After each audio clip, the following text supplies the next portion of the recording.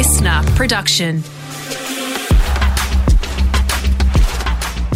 On today's episode of Footy Talk, we'll whip around the grounds after what has been an amazing round 6. We'll have all the action from Cardinia Park, where Geelong unfurled their premiership flag against the Swans, and then in Canberra, where the Giants took on the Lions. That's all coming up on Footy Talk.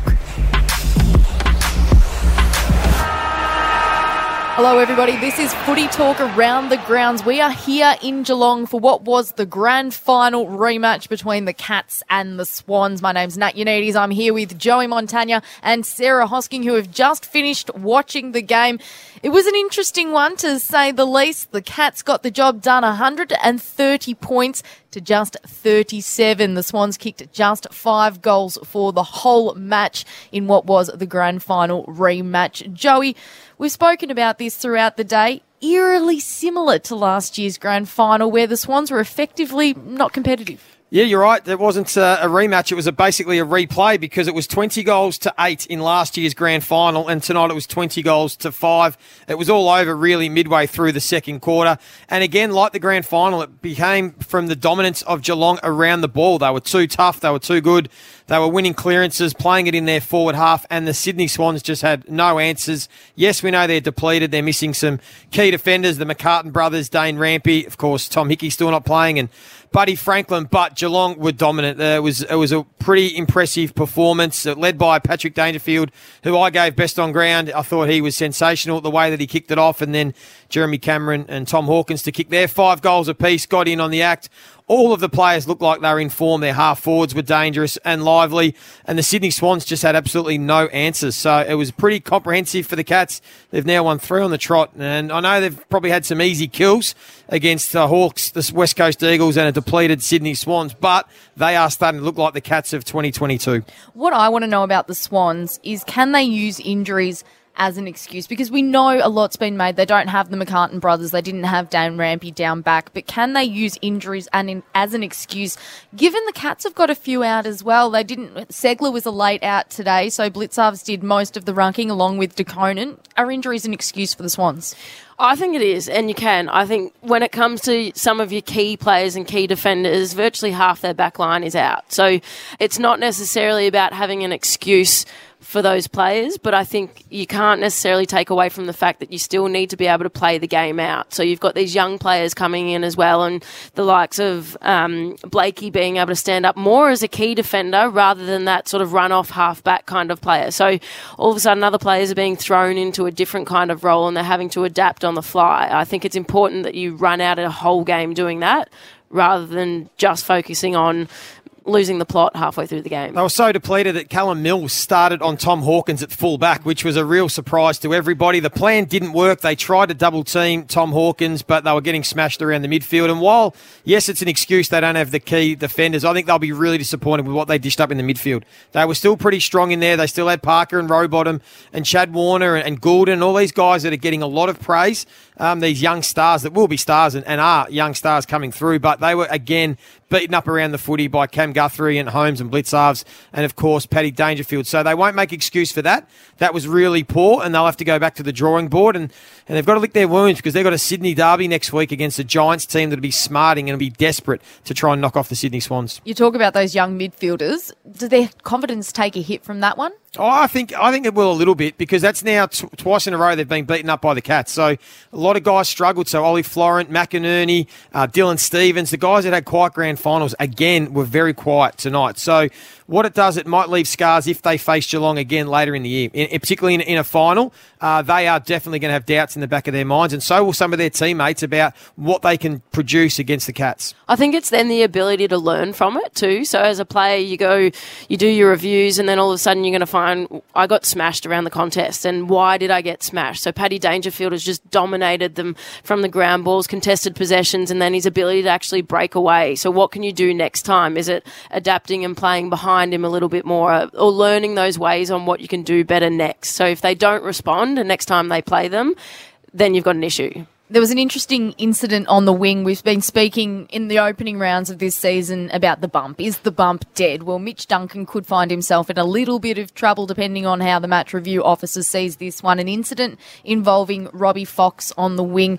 Fox didn't come off. He wasn't concussed. He played out the rest of the game. But could Mitch Duncan potentially be in a bit of trouble for that one? It's going to be hard to assess, Nat, because there was a bump to the head of Robbie Fox, but there's a fine line between choosing to bump and just bracing for contact. And that's going to be the talking point out of this one, because if you watch it in slow motion, Robbie Fox actually runs past the football. So it almost catches Mitch Duncan the split second by surprise that he has to quickly brace himself for the inevitable contact. So I'm not sure which way this is going to land.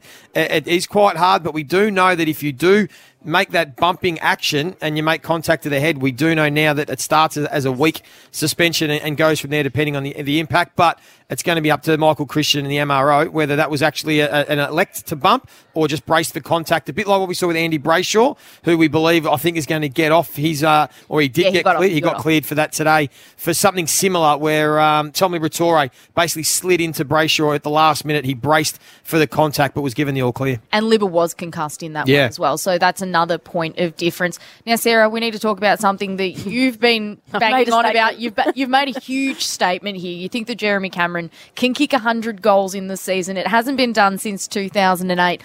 Are you willing to say that he will kick it during the regular season, or are we including finals here? Because he's on 27 at the moment, kicked 5 today. Where in this season do you think he's going to get there? I think if you're going to make a big statement and a bold statement, I'm going to go with it's in the home and away season. And at the moment, if he keeps the form that he's on now, he's kicked 5 and he's averaging over 4 goals a game. So I'm going to call it. He's going to make 100 this season. I love that from you, Sarah Hoskins. Joey Montagna also here. You're listening to Footy Talk. If you're listening on Apple Podcasts, Spotify or Listener, please hit the like button and leave us a review or rating. New episodes every day at lunchtime. We'll hand it over here to the guys at Manuka Oval, who will take us through the clash between the Giants and the Lions.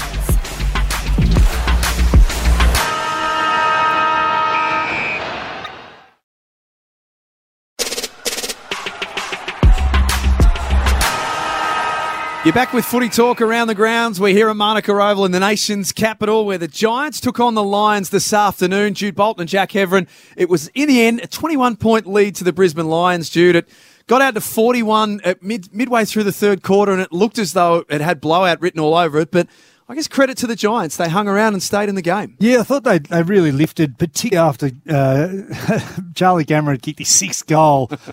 We thought the game was absolutely done and dusted there, but they did. They managed to find, particularly on the back of the midfielders, Josh Kelly was sensational tonight. He had 41 disposals, 17 of those contested and 3 clearances, and Cornelio, as busy as always and as industrious as always, 38 disposals and 8 tackles and 9 clearances. So both of them were having a big impact around the footy, but just felt the evenness of contribution of the Brisbane Lions throughout the night. And, they were just able to have more winners across the ground than the Giants. And, the Giants came into this game without Tom Green, and it felt that was going to be an area where, just losing that depth through the midfield, and just the youngsters like Will Ashcroft just had 19 disposals tonight to kick the goal. Lachie Neale was sensational throughout, but Zorko was busy. Dunkley, who's been phenomenal, he's the one who's keeping Jared Lyons out of the side. He was the sub today, and McCluggage also got plenty of the football. So really good performance from Chris Fagan's men in the fact that they were able to just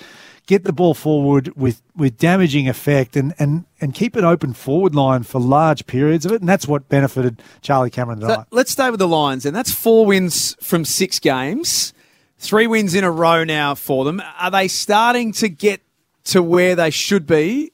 We're almost a quarter of the way through the season. Are they where they would like to be at this stage, do you think? Oh, I think they are. I think they're building nicely. We know that they got touched up in round 1 and round 3 by the Port Adelaide and Western Bulldogs, but I have them really, coming to their break at in round 12, pretty much at 8-3. Like, I feel they can win 5 of the next 6, and they've got a fairly favourable run towards that bye round. So, Chris Fagan be just, wanting that standards. And I thought, there's a couple of concerning areas. They did let the Giants kick 5 goals from their defensive 50. So some of that transition work, you feel like you could, slow that ball movement up. And, at times the Giants were able to find those gaps and get through. But, this is a really well-oiled unit, and this is why they're one of the contenders this year. Charlie Cameron got the 3 votes, 7 goals too. He left a couple out. And the 2 behinds in the last quarter were kickable, really. He should have kicked 9.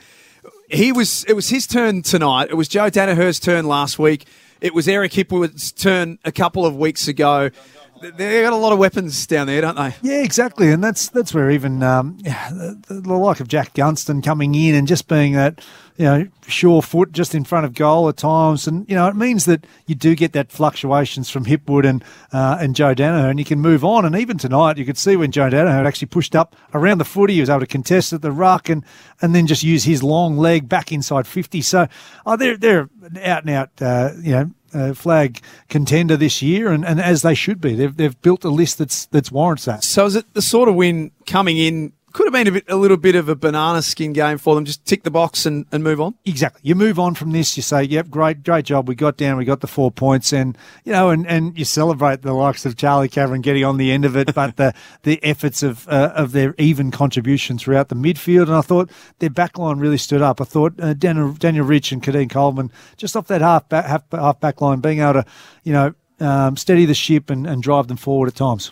What about the Giants? We have to start with the negative of the injury to Sam Taylor, who was one of the best players on the ground in the first half. Well, that was one of the reasons that changed the effect of pushing Joe Danaher up the ground, because Sam Taylor had his measure early on. I thought he wore him really closely, and then the injury late.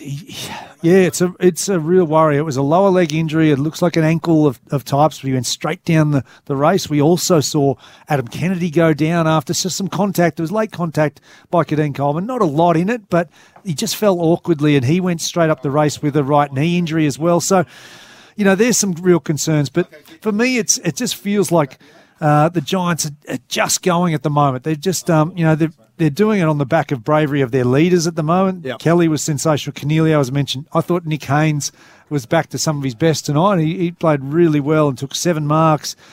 We know Toby Green. He just wants to will himself into the contest each time. The two names that you mentioned there, Haynes and Cornelio, both had pretty off-scale 2022 seasons. They've put together a good body of work so far this year, both of them. They have, yeah. Both players have had a terrific start to the season. I think it's just more, getting those more numbers, and that's where I felt coming into the game, the depth of Brisbane's midfield might stand up, and on the back of also losing Tom Green for that single week for the dumping tackle last week. Johnny Keogh is boundary side tonight. Take us through the injuries for both teams, please, John. Yeah, well, it was really the Giants in the wars tonight, boys. Sam Taylor went down with what we think was an ankle injury. He got subbed out of the game for Adam Kennedy, who came in. Only lasted about 10 minutes, poor old Adam Kennedy, when he got subbed in. Came off second best in that collision with Coleman on the boundary line here and landed very awkwardly on that right knee. He couldn't put any weight on it after that, and he was raced up the race as well. And Isaac Cumming, he was able to run out the game with that right foot injury. Pleased to report as well, boys, I've got you free tickets and invites to the Tom Green fan club on the hill here at Monica Oval. You're more than welcome. Jude Bolton, you're a household name over there. You'd be very welcome. Have you got your membership now over there, have you? I'm signed up. Where were you in the third quarter? You did a cross from over at the Tom Green fan club, and then that was it for half an hour. I can reassure you, and my wife, if she's listening, that I had my 9-year-old daughter in tow as well, so she'll be my witness. No, well, I'm happy to take your word for it at that stage. Next week for Brisbane, they've got Fremantle Saturday afternoon, Freo 2 and 4. They should have no troubles there. That sort of thing. Like, I look at Brisbane's run, and they've got Fremantle. Then they've got Carlton, which is a tough one, and Essendon, who's going well. But then Gold Coast and Adelaide. And Gold Coast, they've won the last 8 over them, and Adelaide last 4. So, yeah, they should get the job done against Fremantle, who were disappointing last night. And for the Giants, Battle of the Bridge next Saturday afternoon against the Swans at the SCG. There's always a bit of feeling. It was one of those games that was felt manufactured in the early years, but now that these two teams are up and going, like it's always plenty of feeling in that game. So a big one for the Giants. Don't forget, if you've got a question for us here on Footy Talk, you can hit us up on Instagram at FootyTalk_pod or on TikTok as well at Footy Talk Pod. Tomorrow we're back. Daisy Thomas, Jay Clark and Abby Holmes are on deck to unpack all of the weekend's action and prepare for a huge Anzac Eve match as well. This has been Footy Talk.